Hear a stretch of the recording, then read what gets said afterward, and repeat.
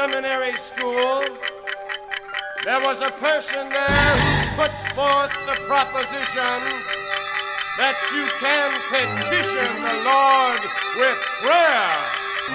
Petition the Lord with prayer. Petition the Lord with prayer.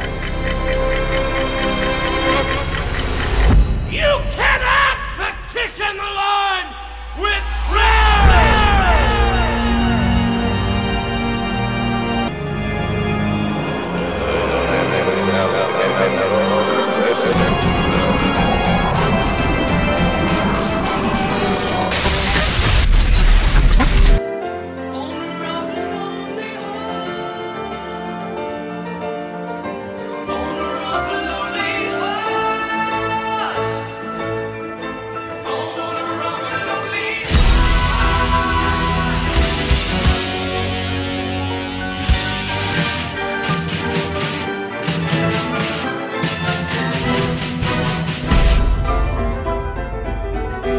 Subversion 89 FM.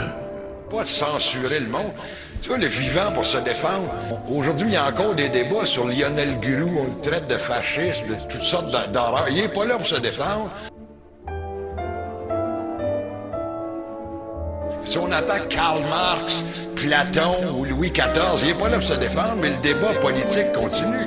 La mort de Ryan, c'est essentiellement politique. C'est un geste politique. C'est ça qu'ils ont voulu faire. Alors, même mort, il a fait lire son testament par son fils. Alors, on est encore dans la politique. On est chez moi avec les humains. C'est un bon gars. Ben oui, c'est un bon gars.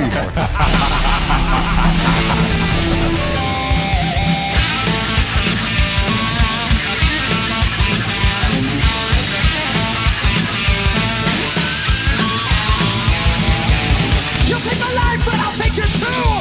You fire your musket, but I'll run you through. So when you're waiting for the next attack, you better stand, there's no turning back.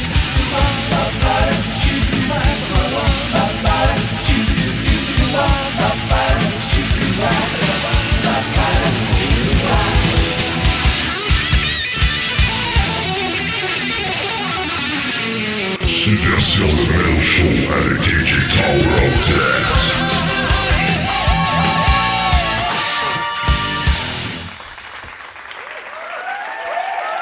Yes!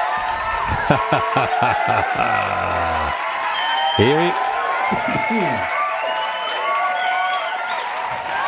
Wow! Incroyable, quel accueil encore une fois. Merci d'être aussi nombreux et fidèles. Merci encore, merci. Ça alors, c'est pas possible!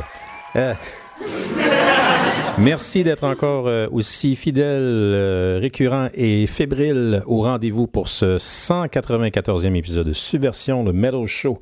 Je suis votre humble observateur DJ Tower of Death, Sylvain Latour, toujours à la barre de cette émission depuis septembre 2015. Nous sommes le 12 mars 2021 et mais c'était marqué 2020. Ouais, je sais pas quoi, en tout cas, bref, vous me jouez un tour, hein?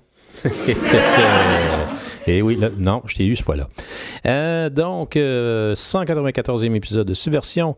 Pour ceux qui nous écoutent, salutations à tous ceux qui nous écoutent en direct sur les ondes de C'est Fou 89.1 FM, partout à Mauricie, à gauche sur la bande FM. Et puis, cette semaine, on va avoir deux hommages particuliers à souligner, puisqu'évidemment, le principal mandat de l'émission Subversion est de souligner 50 ans de musique lourde et subversive, ainsi que tous ces artisans pionniers et figures de proue et sorties emblématiques de son genre ou de ses sous-genres, en tout cas, comme vous préférez. Donc, comme je mentionnais, bien évidemment, parmi ces œuvres mémorables qui auront marqué l'histoire du métal, le troisième album de Metallica, Master of Puppets, célébrait le 3 mars dernier son 35e anniversaire, figurez-vous. C'est considérable.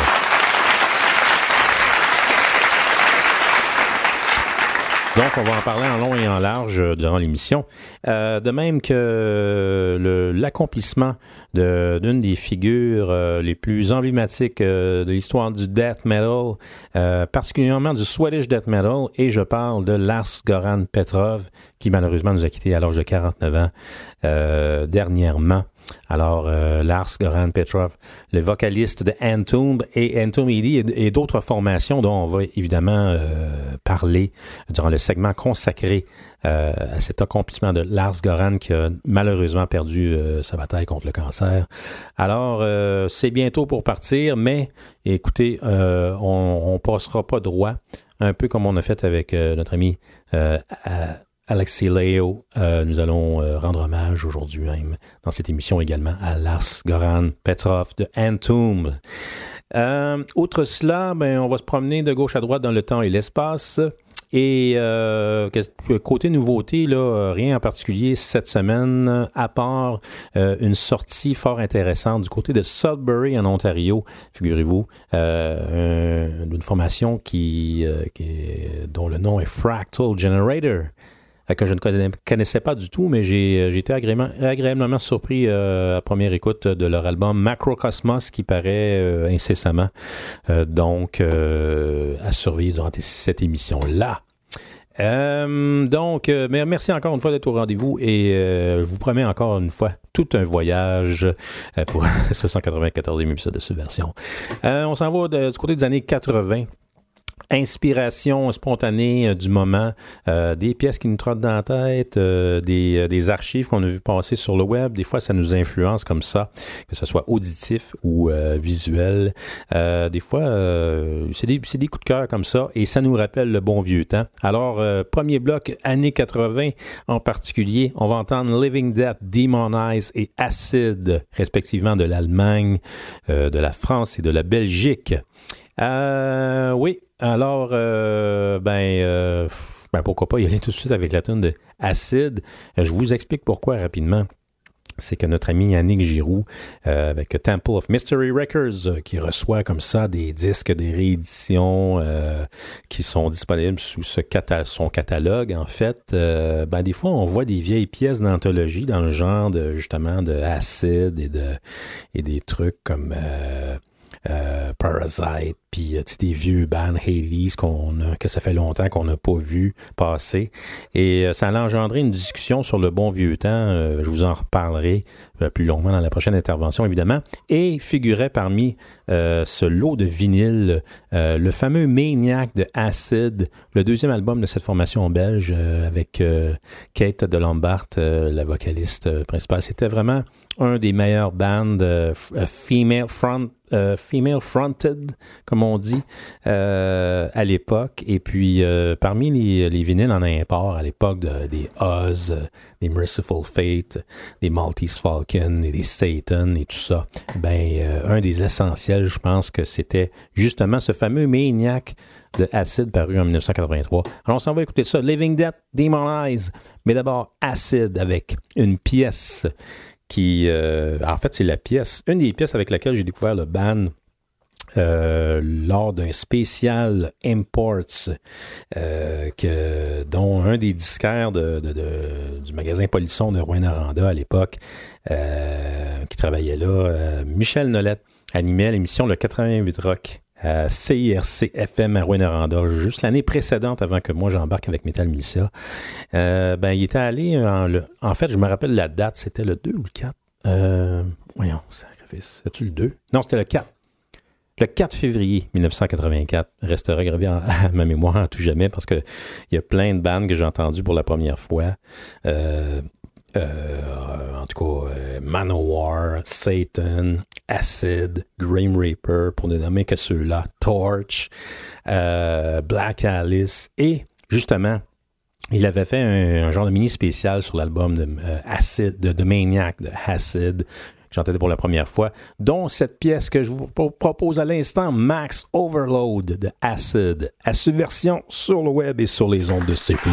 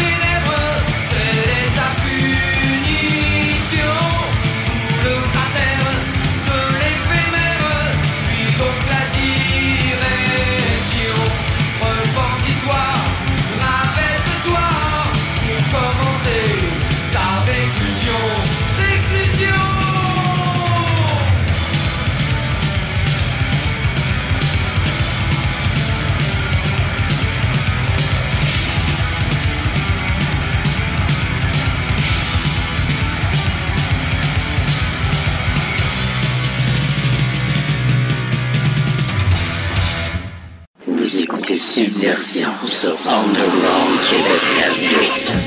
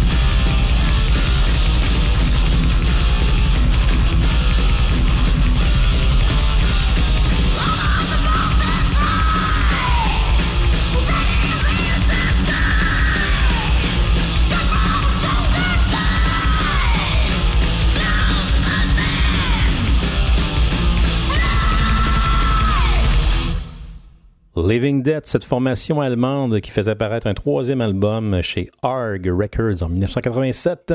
Certains peut-être ont reconnu ce criard de Thorsten Toto Bergman, hein?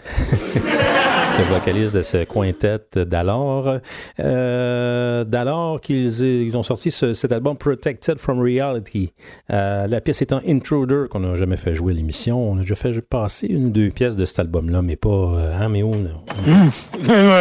Non, une ou deux en tout cas, mais pas celle-là. Intruder. Question comme ça de se retremper dans la belle époque des années 80 et d'écouter une fois de temps en temps des obscurités comme ça. Évidemment, au sein du groupe, on avait les frères ou jumeaux, je me souviens pas si c'était des jumeaux, les frères Kelch, respectivement guitariste et bassiste, hein, Rainer et Dieter, et le fameux Atomic Steve aux drums. Il y avait des drôles de noms à l'époque. Vous allez en entendre d'autres drôles de noms dans les deux autres formations qui ont précédé Living Death dans ce bloc années 80. On a entendu Demonize également, les Français, avec La Revanche des Dieux, pièce d'ouverture de l'album Rites of Chaos de 1984, un des essentiels du métal français de l'époque. C'était pas mal lourd, hein? Et c'était le band dans lequel Bob Snake de Sortilège, le batteur de Sortilège, œuvrait également sur cet album Rites of Chaos. Le titre en anglais, mais toutes les chansons sont en français avec des parenthèses. Sur le back cover, on voyait des parenthèses.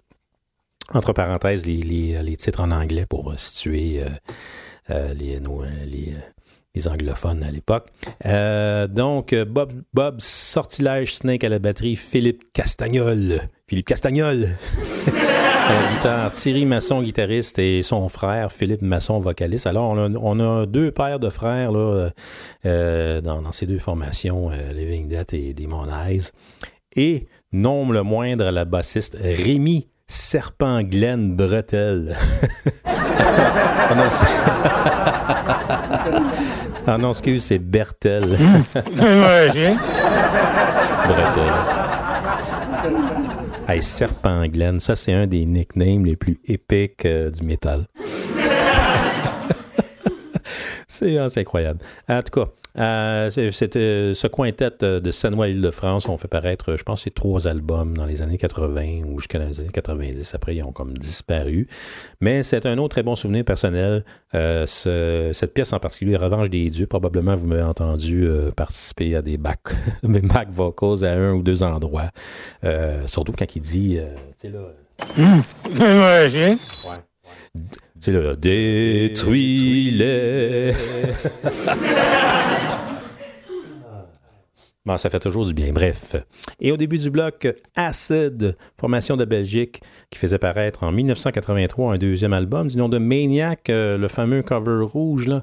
Ouais, c'est un album que j'aimerais avoir en vinyle. Et puis, ça m'a été inspiré, justement, d'un lot de vinyle que notre ami Yannick Giroux a posté dernièrement en contexte de son label Temple of Mystery Records, avec lequel elle fait de la distribution également. Et puis, ça m'a fait rappeler que, oui, ça c'était un des musts. Et notre ami Stéphane Huijan, cet ex-Groovy Aardvark qui était au fait également des premiers imports de cette période qui arrivait chez Rock en Stock comme ça, et a mentionné que c'est un des achats qu'il a fait le même jour que le Show No Mercy de Slayer. Et il a avoué qu'il s'était vraiment pas trompé dans les deux cas. En fait, Slayer l'avait écouté en magasin, mais Acid, il avait pris une chance, puis finalement, ça a bien viré. Et avec raison, puisque ce Maniac, je le considère comme un essentiel, au même titre que les Fire in the Brain de Oz, ou les Metal Rush de Maltese Falcon, ou Caught in the Act de Satan, ou on pourrait en nommer d'autres comme ça, mais c'était vraiment des musts de leur époque. On parle de la première moitié des années 80, évidemment. Donc, oui. Et avec Kate de Lombard, cette vocaliste, qui apparemment, il y avait eu une espèce de chicane avec la band. Finalement, elle est partie de son bord. Là, on parle des années plus récentes, là, où ça impliquait des participations à des festivals comme le Keep It True et des trucs comme ça. Puis, je pense qu'elle a décidé d'y aller avec sa propre version de Acid. En tout cas, j'ai pas les dernières nouvelles. Mais en tout cas, et l'autre batteur, en fait, c'est ça, je voulais le nommer les noms. Damon, le guitariste, Dizzy Lazy, l'autre guitariste. Je me rappelle que, je vais y revenir, le bassiste et non le moindre, T-Bone.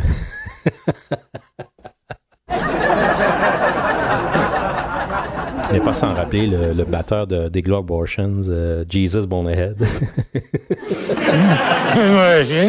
Et puis Anvil à la batterie, mais Anvil avec 2 L. Et c'est celui-ci qui est le seul membre original de la formation Acid, pas la version de Kate, mais l'autre. En fait, ça va être un des nombreux bands finalement qui vont avoir splitté en 2 versions. Et puis, question comme ça de confondre leur auditoire. Et puis, en fait, Kate a mentionné que, en fait, la version ep.194 Festival de 2021, je ne sais pas si ça va avoir lieu, mais en tout cas, supposément que, en tout cas, si ça a le lieu d'avoir lieu, finalement, Kate va jouer avec sa version de Acid au ep.194 Festival en Allemagne. Bref, ouais, c'est ça. Alors, c'était un beau clin d'œil années 80, inspiré, je le rappelle, de notre ami Michel Nolette, un ancien disquaire de Rouyn-Noranda qui avait une émission de radio à CIRC avant même que j'en fasse partie. J'étais un auditeur de son émission le 88 Rock et le 4 février 84. Je m'en souviendrai toujours. Je me souviens exactement où j'étais assis et où exactement chez un de mes oncles. J'écoutais le CIRC 88.9 entre 8 et 10 et Michel y était allé d'une...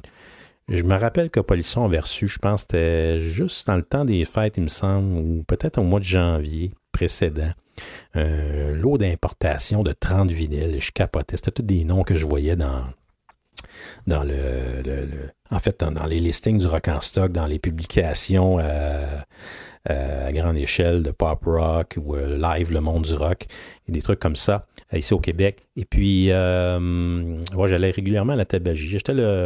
Des fois, je n'achetais même pas le numéro, je regardais les listings de rock en stock, puis je voyais tous les nouveaux arrivages, puis il y avait plein de noms dans ma tête que je me dis que ça a l'air bon, ça, puis là, je n'avais pas moyen de m'acheter ça à 16,50 puis à 20,50, là, le disque, là, à l'époque. Alors, finalement, là, ce soir-là, Michel nous a gâtés, il a fait jouer plein de ses vinyles.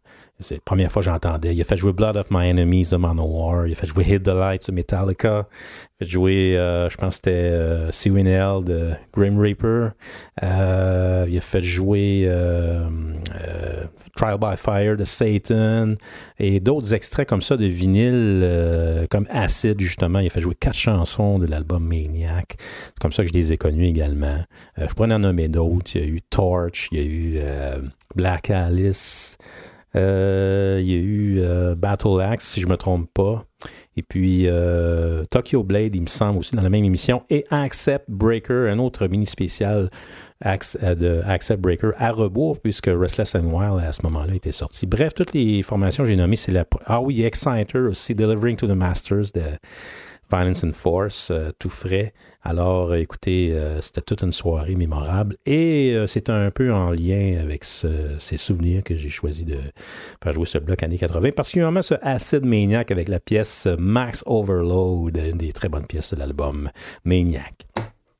On poursuit avec le dossier Master of Puppets de Metallica. Et oui, Metallica faisait paraître chez Elektra le 3 mars 1986 leur 3e album. Et je peux vous dire tout de suite que moi, dans mon souvenir, je l'ai acheté le 25 mars, OK? Genre 2-3 semaines après. J'étais en secondaire 5 et je peux vous dire que même si c'est sorti sur Elektra, il n'y a personne dans mon autobus d'école qui connaissait ça, là. J'étais tout seul, je tenais mon vinyle, je me souviens du moment où j'ai sorti de l'autobus, que j'ai traversé le chemin, me rendre chez nous, puis j'avais trop hâte de l'écouter. Pour moi, Ride the Lightning, ça avait été un assommoir complet, un game changer vraiment dans mon existence. Et Master of Puppets aurait été un semblable, mais différent. Et l'adaptation aurait été un petit peu plus difficile, mais pas si difficile non plus, on s'entend. C'est un album un peu plus, un peu plus complexe, côté lyrique, côté arrangement et tout ça. C'était pas le son de Ride the Lightning, par exemple. C'est ce qui m'a un peu dérangé au début. Je m'attendais à quelque chose d'encore plus explosif. Ça l'était pas, mais en même temps, c'est une saveur différente, finalement, avec une formule qui se ressemblait. Et évidemment, le fait qu'ils avaient considéré un autre producteur, même que Lars Ulrich aurait approché Geddy Lee de Rush pour produire l'album, figurez-vous, mais finalement, ça ne s'est jamais matérialisé à cause de la coordination des horaires, finalement, qui ne fitaient pas du tout. Rush en 84 devait être sur leur lancée dans une grosse tournée, genre Grace Under Pressure ou je sais pas trop comme quelque chose du genre. Alors, entre-temps, Lars Ulrich a pris des leçons de batterie, figurez-vous. Oui, pour ceux qui en douteraient. Et Kirk Hammett, de son côté, a travaillé un peu plus fort avec Joe Satriani. Question comme ça de s'améliorer, de se perfectionner en vue d'être optimal en studio. Et puis, finalement, ils ont décidé de retourner au Sweet Silence au Danemark avec leur ami Flaming Rasmussen qui avait produit le précédent. Et puis, il y a eu du délai dans le mix. C'est ce qui a fait que Michael Wagner, qui était pressenti pour, je pense que c'était le mastering, je ne suis pas sûr, mais il a terminé un mix incomplet, finalement, puisqu'on là, on parle de janvier 86. Et puis, Méo, passe-moi dans ma bière. Merci. Merci beaucoup. Ouais, j'avais la gorge, ça, j'ai un peu. Parce qu'ils sont rentrés en studio au Sweet Silence en septembre 85 et ça s'est échelonné jusqu'à l'entour de Noël 85, là. Et puis, finalement, Michael Wagner a complété le mix et c'est George Marino, un ingénieur de son New York, qui a fait le mastering, finalement, de cet album qui a vu le jour comme ça le 3 mars 1986. Alors, pour se tremper dans le sujet musicalement, je vous propose 2 pièces du côté B de cet album historique de l'histoire du métal, Master of Puppets. Je vous dis pas lesquels. On y dit-tu? OK, je vous dis pas l'autre, là. Mais on y va avec... vous vous en douterez, hein? Disposable Heroes, parce que ça fait longtemps qu'on l'a pas entendu. Master of Puppets, Metallica. La subversion sur le web et sur les ondes de CFU.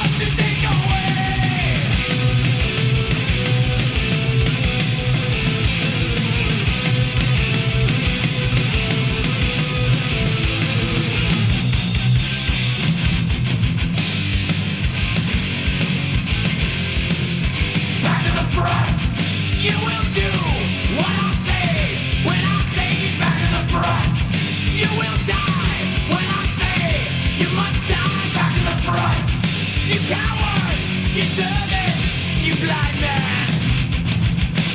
Barking a machine gun fire does nothing to me now. Sounding of the clock that ticks, get used to it somehow. More a man must fight to wear, glory seeker trends. Bodies fill the fields I see, the slaughter never ends. Soldier boy made a play, now an empty shell. 21, only son, but he served his well. Friends who kill, not to care, do just as we say. Finish here, bringing death, he comes to take away.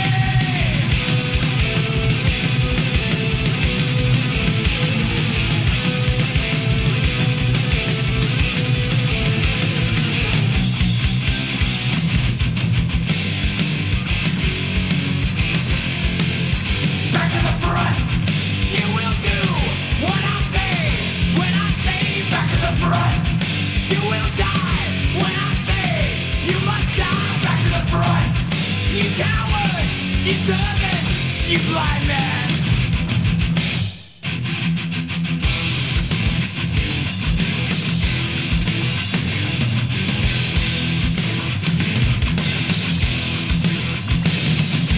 Why am I dying? Hell, have no pity. Live a lying hell. Hell is hell.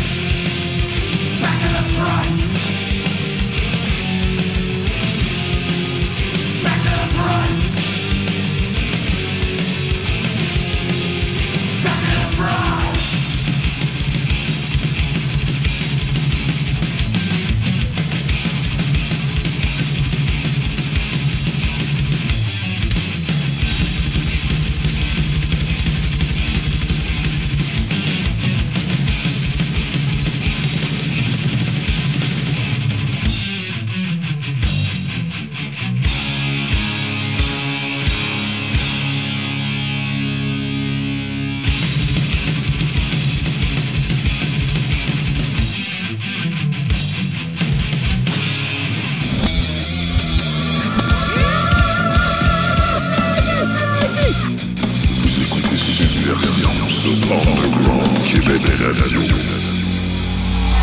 I was born on the cemetery under the sign of the moon, raised from my grave by the devil.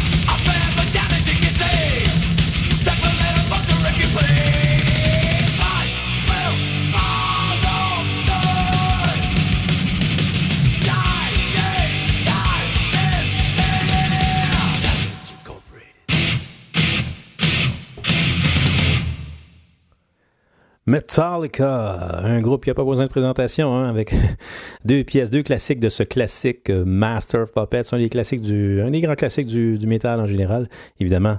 Il y a un des points tournants du thrash metal en termes de pertinence et de notoriété et de popularité. Un album qui a eu 35 ans comme ça le 3 mars dernier. On a entendu Damage Incorporated et Disposable Heroes, 2 extraits du côté B, hein, question comme ça de faire changement des pièces du côté A qui sont définitivement un peu brûlées, là, tellement que je les aurais fait jouer à l'envers, je pense. Non, c'est vrai, Améo. Ouais, on connaît notre historique de tunes à l'envers, puis de toutes sortes d'altérations, toutes sortes d'altérations possibles. Only in Subversion, the Metal Show.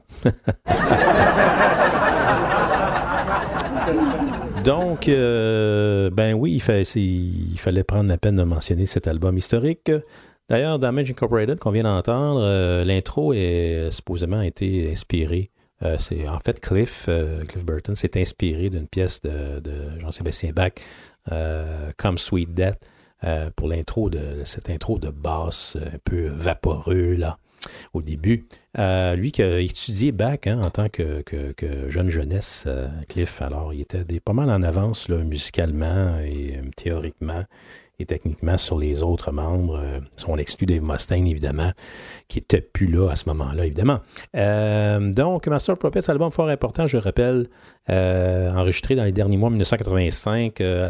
Master a atteint le 29e position au Billboard 200 et a reçu les critiques là, vraiment élogieuses de part et d'autre, autant au niveau de la musique que pour son contenu lyrique qui abordait d'une certaine façon la politique, en particulier la pièce Disposable Heroes, hein, où on conteste là, des modèles là, qui persistaient comme ça, sans tomber évidemment dans le détail. J'ai jamais été un gars ben aux lyrics, tu sais.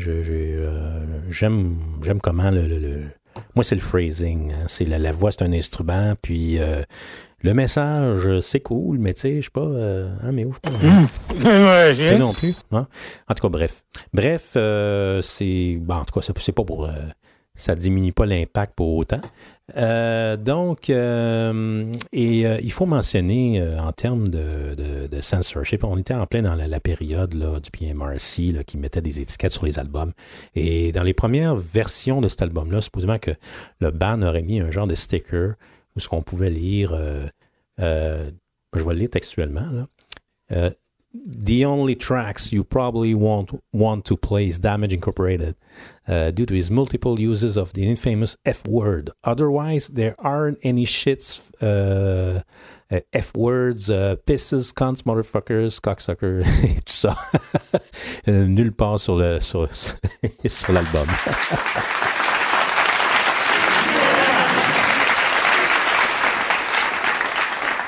En tout cas, moi, c'est pas la version que j'ai eue, c'est sûr. Donc, comme j'ai mentionné, album fort important. C'est bon, il me semble que j'avais une perte dans mes headphones, c'est bon. Album fort influent et évidemment commercialement viable puisqu'il a atteint 6 fois il a été certifié 6 fois platine, donc ça c'est aux États-Unis, hein, pour 6 millions de copies seulement aux États-Unis, et certifié 6 fois au Canada également, et en tout cas disque d'or là, à d'autres endroits. Bref, c'était une réussite vraiment. C'était au-delà de ce que le band pouvait espérer à ce moment-là, évidemment. Alors tout est en train de devenir plus gros que nature là, pour eux là. Et puis c'est Michael Alago qui était un genre de un représentant de l'Electra Records, en fait, son attention avait été attirée par justement l'album, la sortie Ride the Lightning. Il a vu l'impact que ça avait eu sur la scène comme ça. Et il a signé le groupe pour un deal de 8 albums à l'automne 84. Et puis, à mi-chemin, durant la tournée promotionnelle, Electra, évidemment, a réédité Ride the Lightning en novembre de cette année-là. Et le band ont commencé évidemment à tourner dans des salles beaucoup plus grandes et des festivals durant l'année 85. Et puis après ça, il y a eu la tournée avec Ozzy. Ça, c'était après la sortie, évidemment, du fameux Master of Puppets. Donc, alors que tout ça s'est passé après qu'ils ont quitté leur manager précédent qui était John Zazula et Metallica ont engagé en fait le gars de Q Prime, là, Cliff Bernstein, puis son acolyte là. En tout cas, bref, tout est devenu plus gros et immense pour la formation. Et puis, c'est un album quand même assez ambitieux pour le groupe. Alors, comme je le rappelle, il était quand même assez jeune. Là. On parle de 61-62. Les gars avaient 23-24 ans. Là. C'est quand même assez incroyable. Et puis, ben là, le fame, ça a commencé. Monsters of Rock Festival avec Bon Jovi et Rat devant 70 000 personnes, des trucs comme ça. Alors, tout se passait en accéléré pour eux. Album pertinent également au niveau de la librairie du Congrès. Ça a l'air important, là. Ça va être aux States. En 2015, l'album a été sélectionné ou préservé, si on veut, dans les archives des recordings nationales là, en tant qu'item culturellement, historiquement et esthétiquement significatif. Et le premier album métal, finalement, en tout cas, du moins dans ce cadre, à être reconnu comme tel. On a une pochette d'album qui est quand même assez plaisante au regard. J'ai pris la photo tantôt là, pour poster ses médias sociaux et je la trouvais encore belle, figurez-vous, 35 ans plus tard. C'est l'artiste Don Brodigham qui avait également travaillé avec Anthrax sur une couple de leurs albums, dont le Among the Living l'année suivante. Il y a une dizaine d'années environ, le artwork original de cette pochette-là par Brodigham s'est vendu à 28 000 $ au Rockefeller Plaza, figurez-vous. Alors, la folie ne date pas seulement de 2020, ça s'est passé avant ça. C'est incroyable, 28 000 $, voyons donc. C'est même pas le vinyle, là, c'est juste un artwork. Là. En tout cas, bref, évidemment, on ne peut pas juger de la grandeur de l'œuvre originale. Là, on ne l'a pas devant nous, mais ça doit être quand même assez impressionnant pareil. Est-ce que j'avais d'autres choses à dire à propos de Master of Puppets? À part, comme je mentionnais tantôt, que je me souviens encore du 25 mars 86 quand je suis débarqué de l'autobus d'école avec ça. C'est une des fois que j'ai eu le plus hâte d'entendre un album, c'est cette fois-là, puisque pour moi, Ride the Lightning m'avait complètement électrifié, c'est le cas de le dire, hein? Et puis, du côté technique, côté recording, on se penche un peu sur, comme ça en parenthèse, sur l'équipement qu'ils ont utilisé, semble-t-il. Kirk Hammett a utilisé une Gibson Flying V 1974, ainsi qu'une Jackson Randy Rhodes, et une Fernandez Stratocaster, un genre de copie. Là. Et pour sa part, James Hetfield, c'est une Jackson King 5 avec un Mesa Boogie Mark II C+, ampli, là, je pense avec les deux equalizers, en fait modifié en tant que preamp. Et Cliff Burton, c'était sa fameuse Aria Pro 2, SB1000, dans un ampli Mesa Boogie, évidemment, et cabinet aussi. Et Lars Ulrich, on parle d'un drum Tama qu'il avait emprunté. En fait, c'était un Ludwig Black Beauty.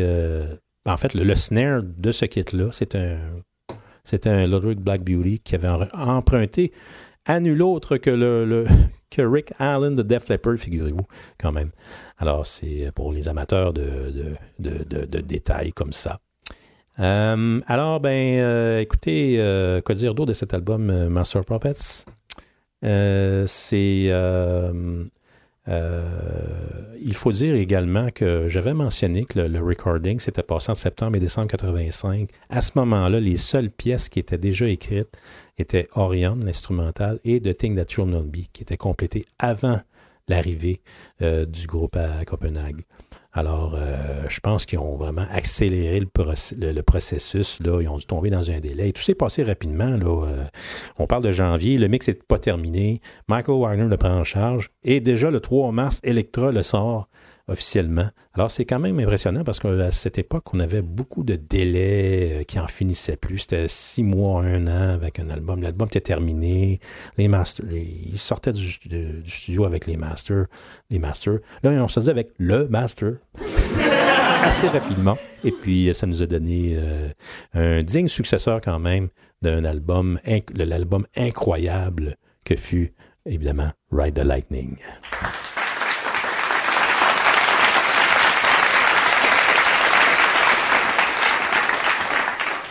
Il se fait tard ici en studio, live from Planet Montreal. C'est retransmis sur les ondes de Sifu 89 FM partout en Mauricie. Je suis toujours votre observateur DJ Tower of Death. Et on va poursuivre après cette pause publicitaire avec le dossier Hommage à Lars G.Petrov de Entomb. Que savent vraiment vos enfants des animaux de nos régions? La collection Les Amis du Bois de Katsu va tout leur apprendre. Ah, mais encore. Où ils vivent, ce qu'ils mangent, comment ils jouent. Dans Les Amis du Bois de Katsu, il y a aussi l'histoire de leur héros préféré. Il paraît que je suis un héros, moi. Et des jeux sur tous les animaux. Les Amis du Bois de Katsu offrent de lancement le premier numéro, la cassette, le collecteur et les autocollants. Le tout 1,95$ seulement. En vente partout dès maintenant. Lars G.Petrov est une figure emblématique du Swedish death metal qui nous a quittés le 7 mars dernier à l'âge de 49 ans. Lars qui aura officié dans plusieurs formations de cette scène, y compris Morbid, une formation de death metal en tant que batteur. Également Nihilist, qui était la version antérieure de Entomb. On parle de Comic-Con en tant que collaboration de Firespawn également. Formation de death metal moderne à laquelle il collaborait encore, évidemment. Et évidemment, Entomb AD, un collectif de séparation, si on veut, qui est né en 2014 suite à une dispute avec les autres membres formateurs, si on veut, originaux de la formation en question.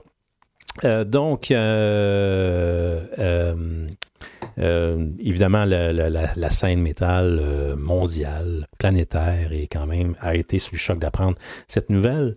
Il aurait décédé d'une forme de cancer plutôt rarissime. En fait, c'est un cancer de vésicule biliaire, si je ne me trompe pas, mais c'est une version assez rarissime. Je ne saurais la nommer dans son latin complet, mais je n'étais pas très au fait de son état de santé, mais en tout cas, c'est un personnage qui était encore pas mal actif sur la scène, il faut dire. Si on converge les sorties Entomb AD, Firespawn, on parle de 3 albums de chaque projet, avec les quelconques apparitions de festivals, tournées et tout ça.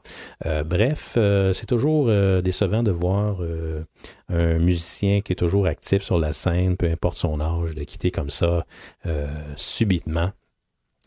Et puis, question d'honorer son accomplissement comme ça, on va entendre 4 chansons issues de 2 ou 3 de ses projets. Depuis on va remonter à 1989, là, alors que Nihilist, cette formation suédoise, évidemment, avec pas mal tous les membres originaux de la première version de Entomb, époque Left Hand Path.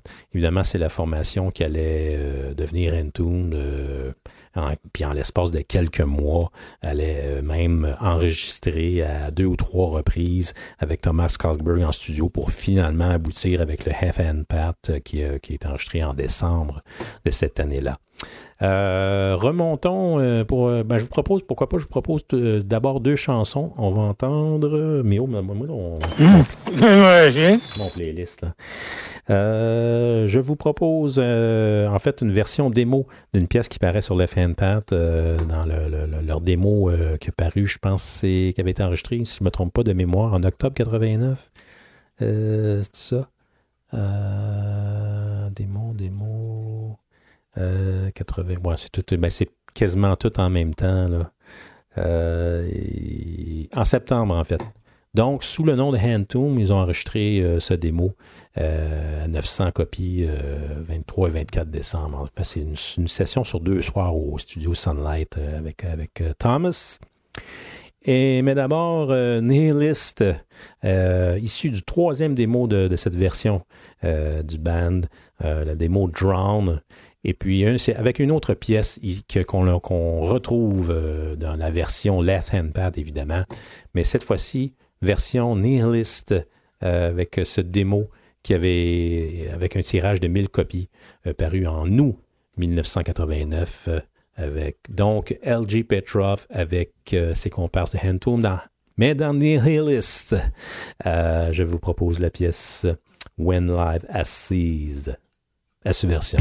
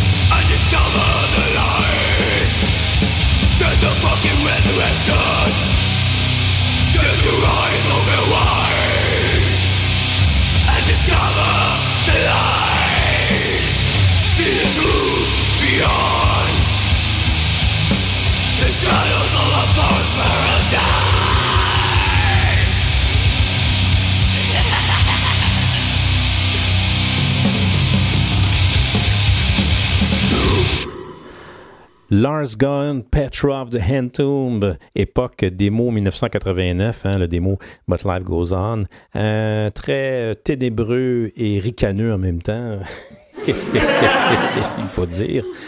Donc, dans le cadre de Entomb, en fait, la formation Nihilist était devenue Entomb à ce moment-là. Et ils ont enregistré, après le dernier démo de Nihilist, sont retournés au Sunlight Studio avec Thomas Cockburn en septembre, à la fin septembre 1989, pour enregistrer ce But Life Goes On démo qui est sorti à qui a vendu 900 copies. On a entendu l'extrait de Truth Beyond, probablement une pièce que vous avez reconnue, amateur de l'album Left Hand Path, celui qui a suivi, qui a été enregistré 3 mois plus tard au même studio avec le même producer. Les arrangements sont pas mal similaires. On se demande même s'il n'y a pas des instruments qui ont été préservés comme tels et retraités et avec des rajouts et tout ça. C'est quand même assez similaire. On s'entend que la dynamique et le mastering, c'est pas la même chose. The Truth Beyond, issu de leur démo But Life Goes On, qui a précédé, comme je mentionnais, la Fan Path, précédé de Nihilist avec When Life Has Ceased, autre pièce qu'on retrouve sur le fameux Left Hand Path, mais cette fois-ci sur le démo Drowned de Nihilist, qui lui est paru en août de la même année, donc 2 mois avant, même pas quelques semaines avant l'enregistrement du démo de Entomb. Donc, un tirage à 1000 copies cette fois. When Life Has Ceased, du démo Drowned, qui était le 3e album de Nihilist à ce moment-là. Il semblerait que on avait l'intention de faire jouer faire jouer les parties de basse à Petrov lui-même, mais alors que le bassiste avait quitté. Mais Blomqvist et Elliott, en fait, ont rejoint. Et puis, un peu après, ils ont décidé que finalement, ce serait Johnny Edlund, bassiste, Alex Elliott, guitariste, Nick Anderson à la batterie et Ouf Sardolone à la guitare. J'espère que je ne me trompe pas dans le timeline. Non, ça c'était pour Entomb, mais finalement, c'est pas mal le même personnel.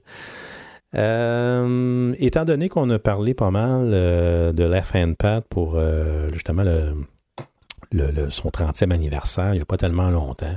C'est un peu pour ça également j'ai choisi des versions démo de la version précédente de Entomb et du moment où ils ont changé de nom. Tout s'est passé quand même assez rapidement dans ce segment de temps-là. Et puis, il y a quand même un lien de confiance qui s'est installé avec Thomas Skogberg, évidemment.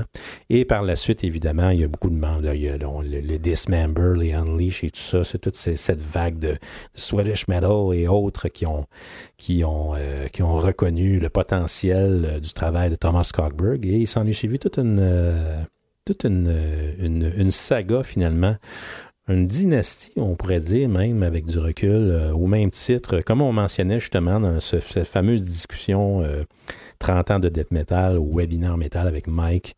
Je mentionnais ça justement, un peu à l'instar de la tradition Scott Burns au Morris Sound, ben, on avait la réponse européenne avec Thomas Skogberg. Thomas Scott Burns, ça ressemble, hein? Thomas Scott Burns, elle est bonne celle-là. On va demander à Alexa Léo, notre recherchiste. Alexa, qui est Thomas Scott Burns? Désolé, ça ne me dit rien, mais je ne connais pas encore tout le monde. OK, d'accord. C'est correct, il n'existe pas anyways.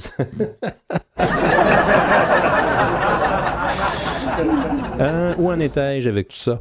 Donc, alors les deux autres chansons que je vais vous proposer du répertoire de M. Petrov, en fait, ça va être deux autres versions qui ne sont pas issues des albums subséquents studio, mais des versions live cette fois, et que j'ai trouvé bien sympathiques. D'ailleurs, les enregistrements qu'on peut consulter vidéo, notamment de Firespawn ou de Entomb AD, il y a une présence assez particulière au niveau de la voix, et il y a un certain charisme également.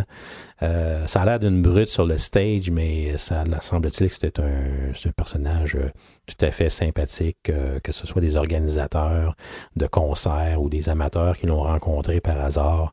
Notamment notre ami Samuel Dufour, hein? Sam Dufour de Phobocosm l'avait rencontré nowhere dans un parking. Il déambulait comme ça après un concert, et puis l'avait rencontré, avait pris une photo avec lui. Ça, c'était au Maryland Death Fest en 2011. Lars qui est né, sa date exacte, c'est en février 72, il me semble. Je me trompe pas. Oui, le 17 février 1972, il est né je pense que c'est d'un père suédois et d'une mère yougoslave. Alors, il y a un petit peu des deux dans lui. Et puis, c'est un natif de Stockholm, finalement. Et le band en question, où ces groupes, la plupart ont été formés à Stockholm. Il a joué à l'âge de 15 ou 16 ans à la batterie dans un band qui s'appelait Black Satan. Également, Blasphemy. Il a collaboré sur quelques parutions de Comcon. Plusieurs albums avec Entomb entre 1990 et 2007. Entomb AD 2014 à 2019. Firespawn de 2015 à 2019 également. Et autres. Et également le band Morbid que je mentionnais tantôt en tant que batteur. Plusieurs enregistrements et rehearsals sur une période de 2 ans, je crois. Et également Nihilist pendant peut-être 1 an et demi, 2 ans. Tout ça se chevauche finalement. Tous les événements chevauchent et on s'y mêle un peu. Je me demandais justement, le deuxième album d'Entomb, Clandestine, je me demandais comment ça a résonné avec Lars, parce qu'on sait que c'est pas Dordevic qui chante sur l'album, même s'il est crédité avec photo et tout, même c'est sur la vidéo de Stranger Hounds, on a toujours cru que c'était Dordevic. Finalement, c'était Cederlund lui-même qui... C'est-tu Johnny Edlund ou Cederlund? Améo, c'était-tu... C'est-tu Edlund ou c'est Cederlund qui fait les voix sur le Clandestine? Je me souviens plus. Là, j'ai comme un blanc. Il me semble que c'est Cederlund. En tout cas, bref. Cederlund, on va l'entendre en backing vocals dans les 2 pièces qui vont suivre. Puisqu'on va entendre cette fois notre ami Lars G.Petrov, qui, je le rappelle, nous a quitté le 7 mars dernier, pour ceux qui viennent de joindre à nous, et à l'âge de 49 ans. Et nous lui rendons hommage aujourd'hui en le l'exposant comme ça dans différents cadres, et cette fois dans un contexte live, sur des gros stages, là. Particulièrement là, la pièce d'Entome qu'on va entendre, mais aux playlists.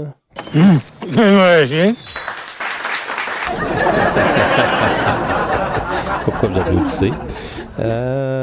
Oui, on va entendre donc une version d'une pièce qui est parue initialement sur l'album Wolverine Blues de 1993. Je pense que la version live date de 1999. C'était un festival en quelque part. C'était-tu en Allemagne? Je ne suis pas certain. En tout cas, on va y revenir de toute façon. On va l'entendre live sur un gros stage. Là, sa voix elle sonne. Là. Également, on va l'entendre dans le contexte de death metal brutal, en l'occurrence Fire Spawn, qui ont fait paraître, comme j'ai mentionné, 3 albums sous ce nom, avec Lars à la voix. Et on va l'entendre donc dans un contexte live également avec cette formation dans un festival allemand, le Bavarian Open Air. Donc, oui. On va entendre Fire Spawn, mais d'abord Entomb avec une version en concert de Out of Hand qui était pas mal ma favorite sur le Wolverine Blues en question, et pour certaines raisons. Alors voici Entomb live avec Lars G.Petrov.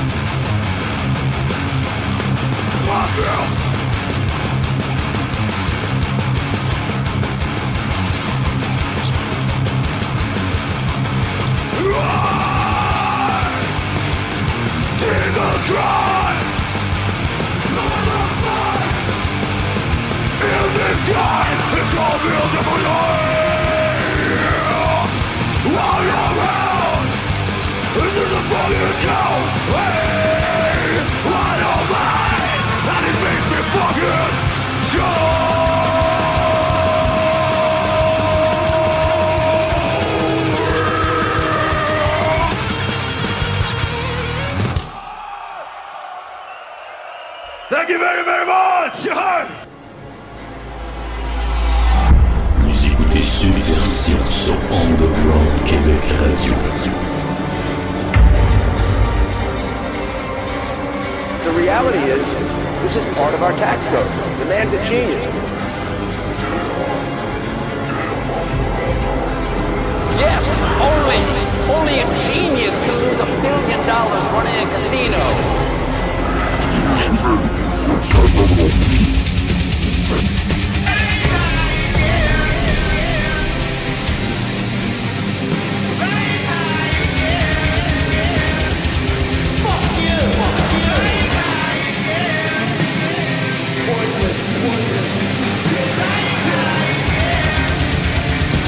Only a genius genius can lose $1 billion running a casino.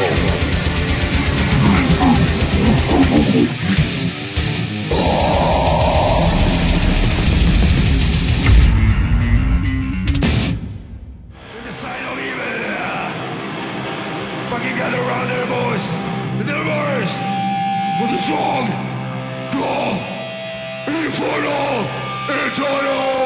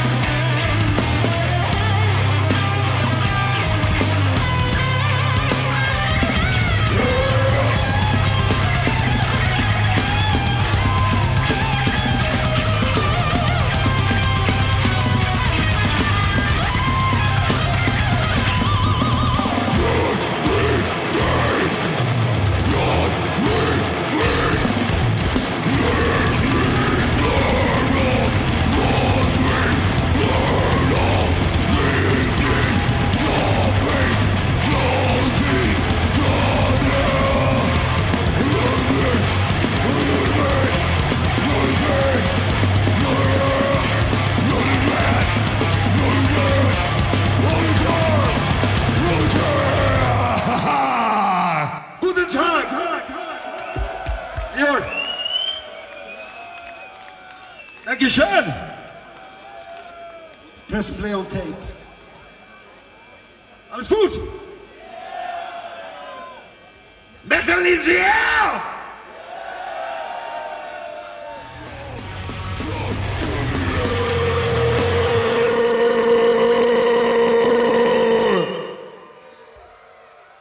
Dankeschön, Heavy Metal Maniac! Yet another song that we haven't played 32,000 years. It's an ancient one. This one's called Gindu Go!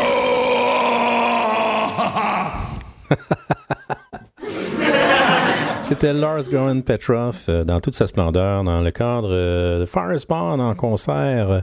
Ça se passait au Bavarian Open Air en Allemagne en 2018. C'était l'extrait qu'on a entendu, issu originalement du premier album de Firespawn, Infernal Eternal. C'était la pièce qu'on a entendue.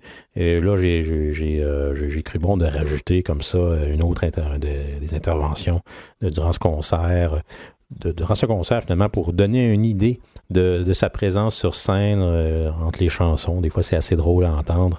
Bref, ça nous a plu de le réentendre dans ce contexte live, que ce soit avec Firespawn ou avec Entomb, comme on l'a entendu finalement précédemment, avec une version en concert de Out of Hand. Je pense que c'était à la fin des années 90. Je sais pas exactement où c'était. C'était en Europe en quelque part. Ça allait dans un gros festival. Et évidemment, il avait une présence, semble-t-il, remarquée sur scène. Firespawn, il faut le rappeler, c'est un collectif quand même qui renfermait des... outre Entomb, qui renfermait des membres ou ex-membres ayant œuvré dans des formations telles que Unleash, Nagelfar, Necrophobic et Defleshed, pas mal toutes des formations scandinaves, suédoises. Et puis... il aura sorti 3 albums avec Firespawn et plusieurs autres avec Entomb et 3 autres depuis 2014 avec la version, sa version à lui de Entomb, c'est-à-dire Entomb AD, que j'ai pas suivi tellement. J'ai l'impression que tout ce qui s'appelait AD, ça me laissait indifférent jusqu'à temps que j'entende la nouvelle version de Nocturnus, la version de Mike Browning, qui est tout à fait authentique. C'est un peu comme si on avait eu un Possess AD avec Jeff Becerra, mais bon, bref, c'est une autre histoire. C'est un autre débat. Alors, outre ces 2 pièces, on a entendu également, un peu plus tôt, des versions démo de The Truth Beyond et When Live Has Ceased. 2 pièces que l'on retrouve sur le premier Left Hand Path, mais les versions démo avec Entomb et Nihilist, donc question comme ça de couvrir un peu plus large en ce qui a trait aux différents contextes et collaborations de Lars G.Petrov, qui, je le rappelle, nous a quittés à l'âge de 49 ans, malheureusement le 7 mars dernier. Et puis, évidemment, il aurait laissé sa marque avec des albums d'une influence majeure pour le genre death metal. Et il va sans dire. Il y a eu beaucoup de commentaires, d'ailleurs, qui ont déferlé sur le web. Et en particulier, si je suis capable... Néo, tu es capable de me tasser le bras canadien par là-bas? Que je puisse lire l'autre écran.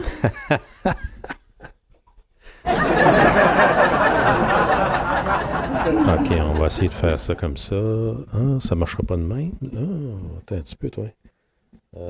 Mais oh, mais non. OK. Non, c'est... OK, je comprends, ouais. OK, ouais. Bon, anyways, on va faire avec. OK. Attends un petit peu. Bon, OK. Alors, mes lunettes, vois-tu jusque-là? J'avais pas prévu ça. Attends un petit peu, on va arranger quelque chose. Check donc ça, va.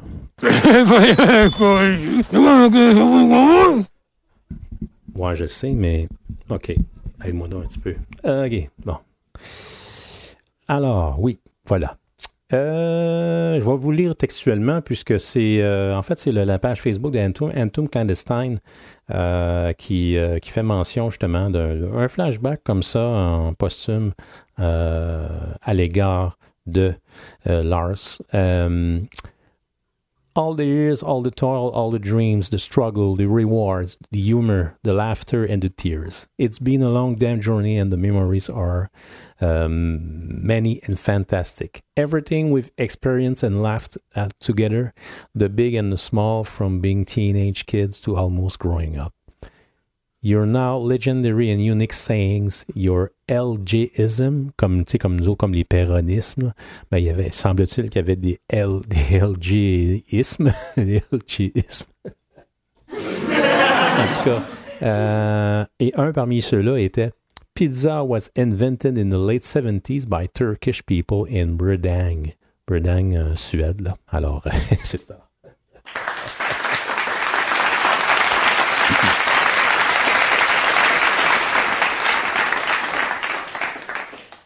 En tout cas, évidemment, un message également à l'égard de la famille et tout ça. Et je pense que c'est un personnage qui va être longuement regretté dans l'histoire en fait, dans la scène actuelle du death metal, dans laquelle il était toujours actif d'ailleurs, et c'est ça qui est dommage, qu'on parle d'un Keith Emerson ou d'un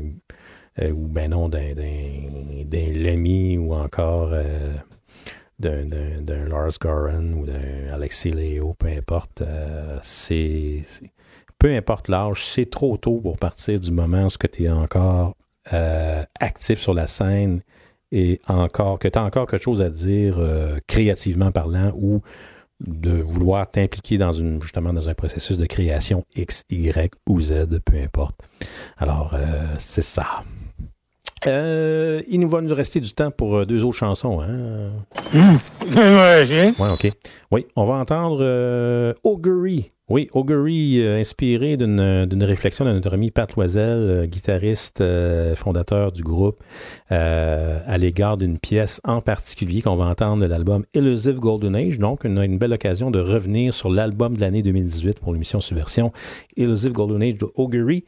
Mais d'abord, Fractal Generator, c'est une formation de Sudbury, Ontario, qui surprend avec leur 2e album qui porte le nom de Macrocosmos. Et c'est paru le 15 janvier dernier sur Everlasting Spew Records. Et j'ai jugé bon, évidemment, de vous en faire jouer un extrait. Écoutez, c'est-tu paru? Oui, c'est ça, c'est le 15 janvier. Ouais, c'est ça, c'est bien ça. Alors, pourquoi pas y aller tout de suite? Augury, mais d'abord Fractal Generator avec Shadows and Infinity. À Subversion sur le web et sur les ondes de C'est Fou.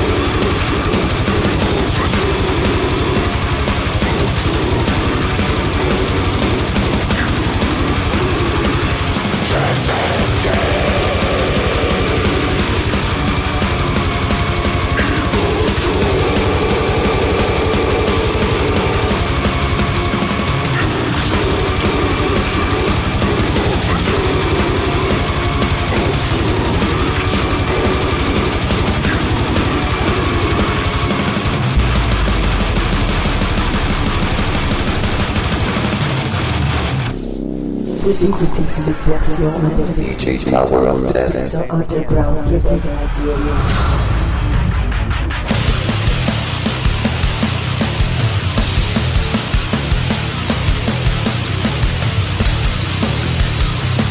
Initializing activation protocol.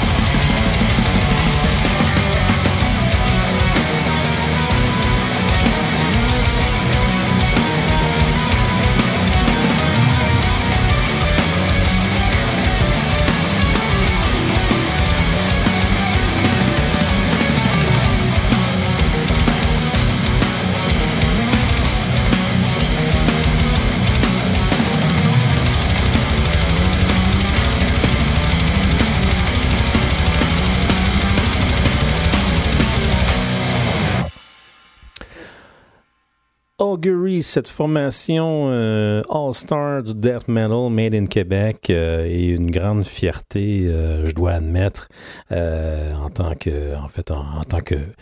qu'amateur du genre de death metal à caractère progressif. On a entendu l'extrait Maritime qui vient de leur dernier album Elusive Golden Age paru en 2018 et je le répète encore, l'album de l'année 2018 selon votre humble observateur DJ Tower of Death, émission Subversion évidemment.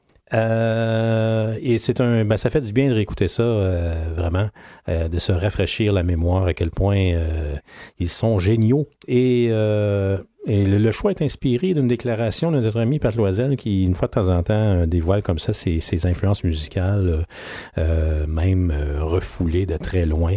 Il se rappelle à l'époque... quand il était tout jeune dans les années 70, alors que lui il qualifie ça d'influence subconsciente là, qui ont comme Maritime et comme une espèce de convergence de ces influences finalement. Et à l'époque où il était tout petit et qu'il rêvait d'être une espèce de scientifique fou dans son antre secret.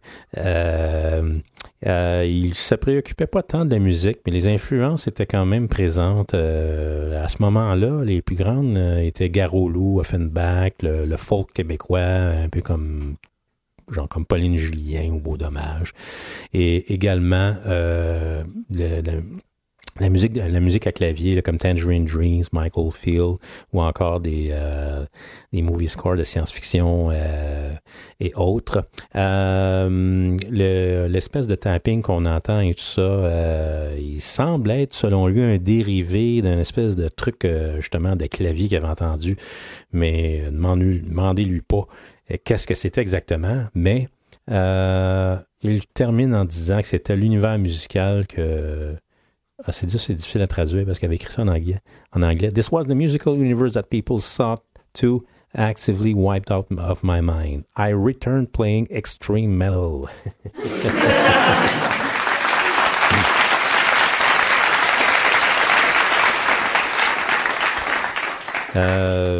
Parlant des influences et de pas en fait, moi, les keyboards qu'il a entendus, je suis en train de me demander si c'était pas dans le cartoon Il était une fois l'homme. Je sais pas si vous vous rappelez de ça. Il était une fois l'homme. C'était comme une espèce de série de cartoon là, parce qu'on voyait l'évolution de l'humanité et tout ça. C'était quand même intéressant. Il y avait une musique particulièrement envoûtante. La musique thème, je me rappelle, avec l'espèce de gros orgue de cathédrale. Là. C'était vraiment cool. Alexa, te rappelles-tu de la série Il était une fois l'homme? Quand dois-je vous le rappeler? Il y a à peu près une trentaine d'années. Quand dois-je vous le rappeler? OK. Quand dois-je vous le rappeler? C'est correct. Alexa, stop. En tout cas, on n'a pas réponse à tout, hein, quand même. Alors, c'est ça. Alors, c'est vraiment une très bonne pièce Maritime. Juste avant, on a eu de Sudbury, Ontario, Fractal Generator avec Shadows of Infinity. Ça provient d'un album sorti récemment sur Everlasting Spew Records. Macrocosmos, c'est le titre de l'album. Alors, c'est quand même c'est fort intéressant. On est un petit peu dans la ligue justement des sutras, des auguries, mais c'est un petit peu plus... comment je pourrais dire, je dirais pas unidirectionnel, mais on dirait que c'est un petit peu plus out there, un peu comme voyons le groupe français, mais comment il s'appelle le groupe français? Ouais, tu sais lequel que je veux dire là. Tu sais là, ils font de la musique bizarre tout le temps là.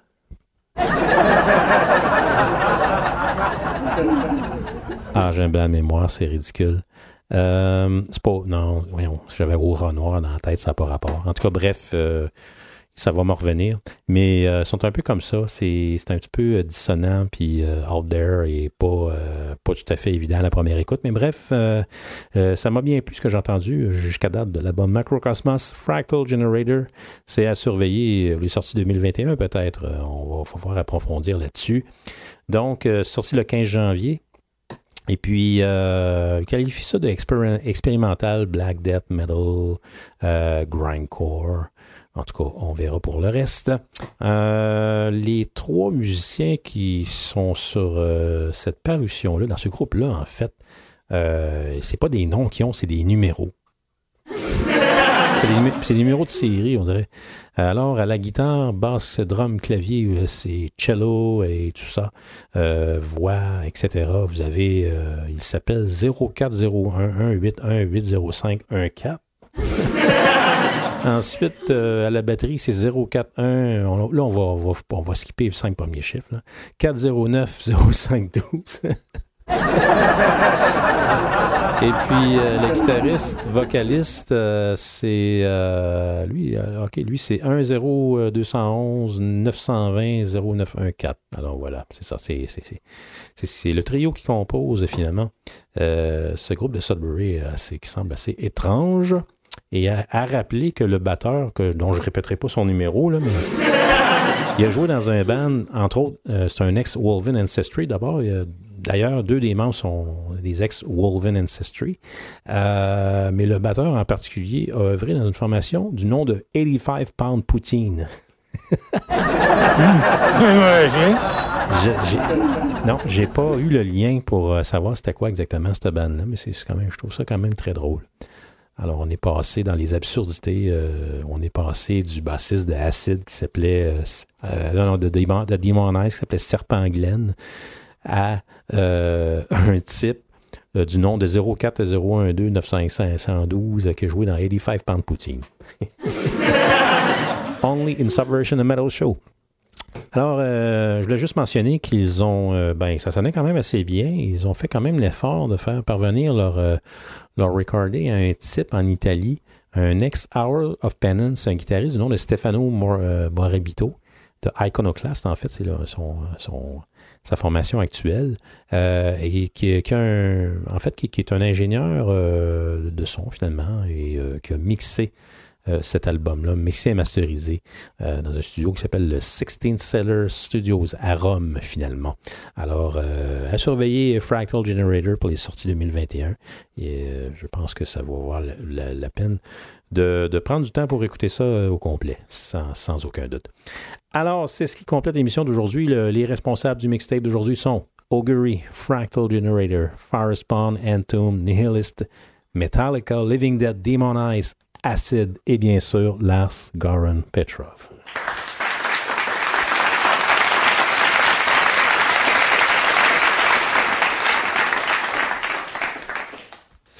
Alexa, qui est Lars G.Petrov?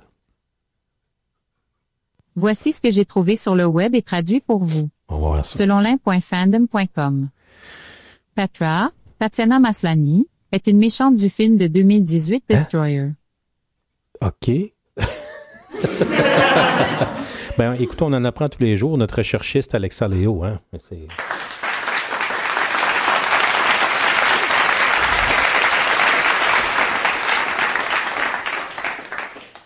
veux dire, c'est un Destroyer, c'est quand même heavy, là. C'est comme... Bref. Alors, ça m'a fait plaisir d'être parmi vous, que vous soyez dans votre vaisseau terrestre ou dans quelconque contexte auto, maison, sous-sol, obligation, espace, peu importe, que vous soyez en confiture, en confinage ou en couvre-feu ou en tout cas, whatever. C'est de n'importe quoi, finalement. Bref, ça m'a fait plaisir et puis j'espère que vous serez des nôtres. Pas la semaine prochaine, mais dans 2 semaines. Je regarde le calendrier Subversion, le 26 mars, que se passera-t-il? Ça reste à déterminer. Il va sûrement avoir pas mal de nouveautés. Je reçois des emails. Là. Il y a bien du stock qui va sortir. Fait qu'on va essayer de s'attarder là-dessus. Outre cela, surveillez les émissions de nos amis de C'est Fou. Le Rockmaster Alain Lefebvre est toujours le maître, le Rockmaster de l'émission Rock Classique en compagnie du Dr. Pendragon, et particulièrement pour les émissions les spéciaux des années 1981 et 1971 qui valent vraiment le détour. Vous retrouvez ça en balado au www.rockclassique.net. Cette semaine, le Rockmaster rendait hommage à des albums qui ont 50 ans ce mois-ci. Le Aqualung de Jethro Tull, ainsi que le premier album de Black Oak, Arkansas. Et l'autre, je me rappelle plus, c'était lequel. J'ai fait la promo sur la page de Facebook Pop Rock 2.0 tantôt. C'était quoi donc déjà? C'était pas Alice Cooper. Non, Alice Cooper, c'est une nouveauté. En tout cas, bref, surveillez les dernières émissions du Rockmaster au www.rockclassique.net, les reprises les lundis de 11h à 17h, l'original les vendredis de 11h à 17h. Le Dr. Pendragon anime toujours l'émission Réanimation les mardis soirs à 19h. Les balados sont disponibles au www.reanimationd.com. Et je ne sais pas ce qui se passe avec Sinistro ces temps-ci, mais vous pouvez toujours consulter le blog hurlement.com et pour d'éventuelles chroniques d'albums ou autres observations audiovisuelles. Voilà. Alors, qu'est-ce qu'il y avait d'autre? Ah oui, surveillez également le webinaire métal avec Mike TMG. Ce soir, on a comme invité 3 membres de la formation Démence qui ont été un des bands les plus actifs de la scène montréalaise, 1994 à 2002 environ. Alors, Joël Lamontagne, assurément, va être là. Laissez-moi voir. C'est qui exactement? En tout cas, vous retrouvez ça sur YouTube, le webinaire métal avec Mike TMG. Ou sinon, via la page Facebook de Michel Monette, notre ami Michel Monette. Vous retrouvez tous les épisodes antérieurs, en fait, je pense les 20 premières qui sont en ligne. On a eu Marco Calieri comme invité récemment. On a eu également qui d'autre la semaine dernière, j'ai un blanc. On va aller consulter Internet, voir. Ah, OK. Sylvain Barret, Éric Charbonneau et Joël Lamontagne de Démence. Donc, c'est les invités du webinaire métal. Ça se passe sur Zoom, en direct, par la page de Michel Monette. Et sinon, en différé sur YouTube, la plupart du temps, c'est posté le lendemain sur YouTube, archivé comme ça. Également, qui qu'on a eu... j'essaie de... En tout cas, il y a différentes thématiques comme ça. Puis, le dernier épisode où j'ai été un des invités, justement, c'était l'épisode 17 avec notre ami Simon Girard, alors qu'on parlait de nos super groupes favoris. Alors, épisode quand même assez intéressant, discussion intéressante avec Simon et notre ami Mike TMG, voilà. Je vous le dis tout de suite, là, probablement, c'est presque officiel, là, le 2 avril, je serai à nouveau invité au webinaire de métal avec Mike, en tout cas, en attendant, surveiller ça. Puis, alors ce vendredi, au moment où on se parle, là, dans 45 minutes environ, à 19h en direct sur Facebook, via l'application Zoom, ce webinaire avec les membres de Démence. Alors, c'est tout pour moi. On se réentend dans 2 semaines et d'ici là, portez-vous bien et surtout, keep it metal. Salut!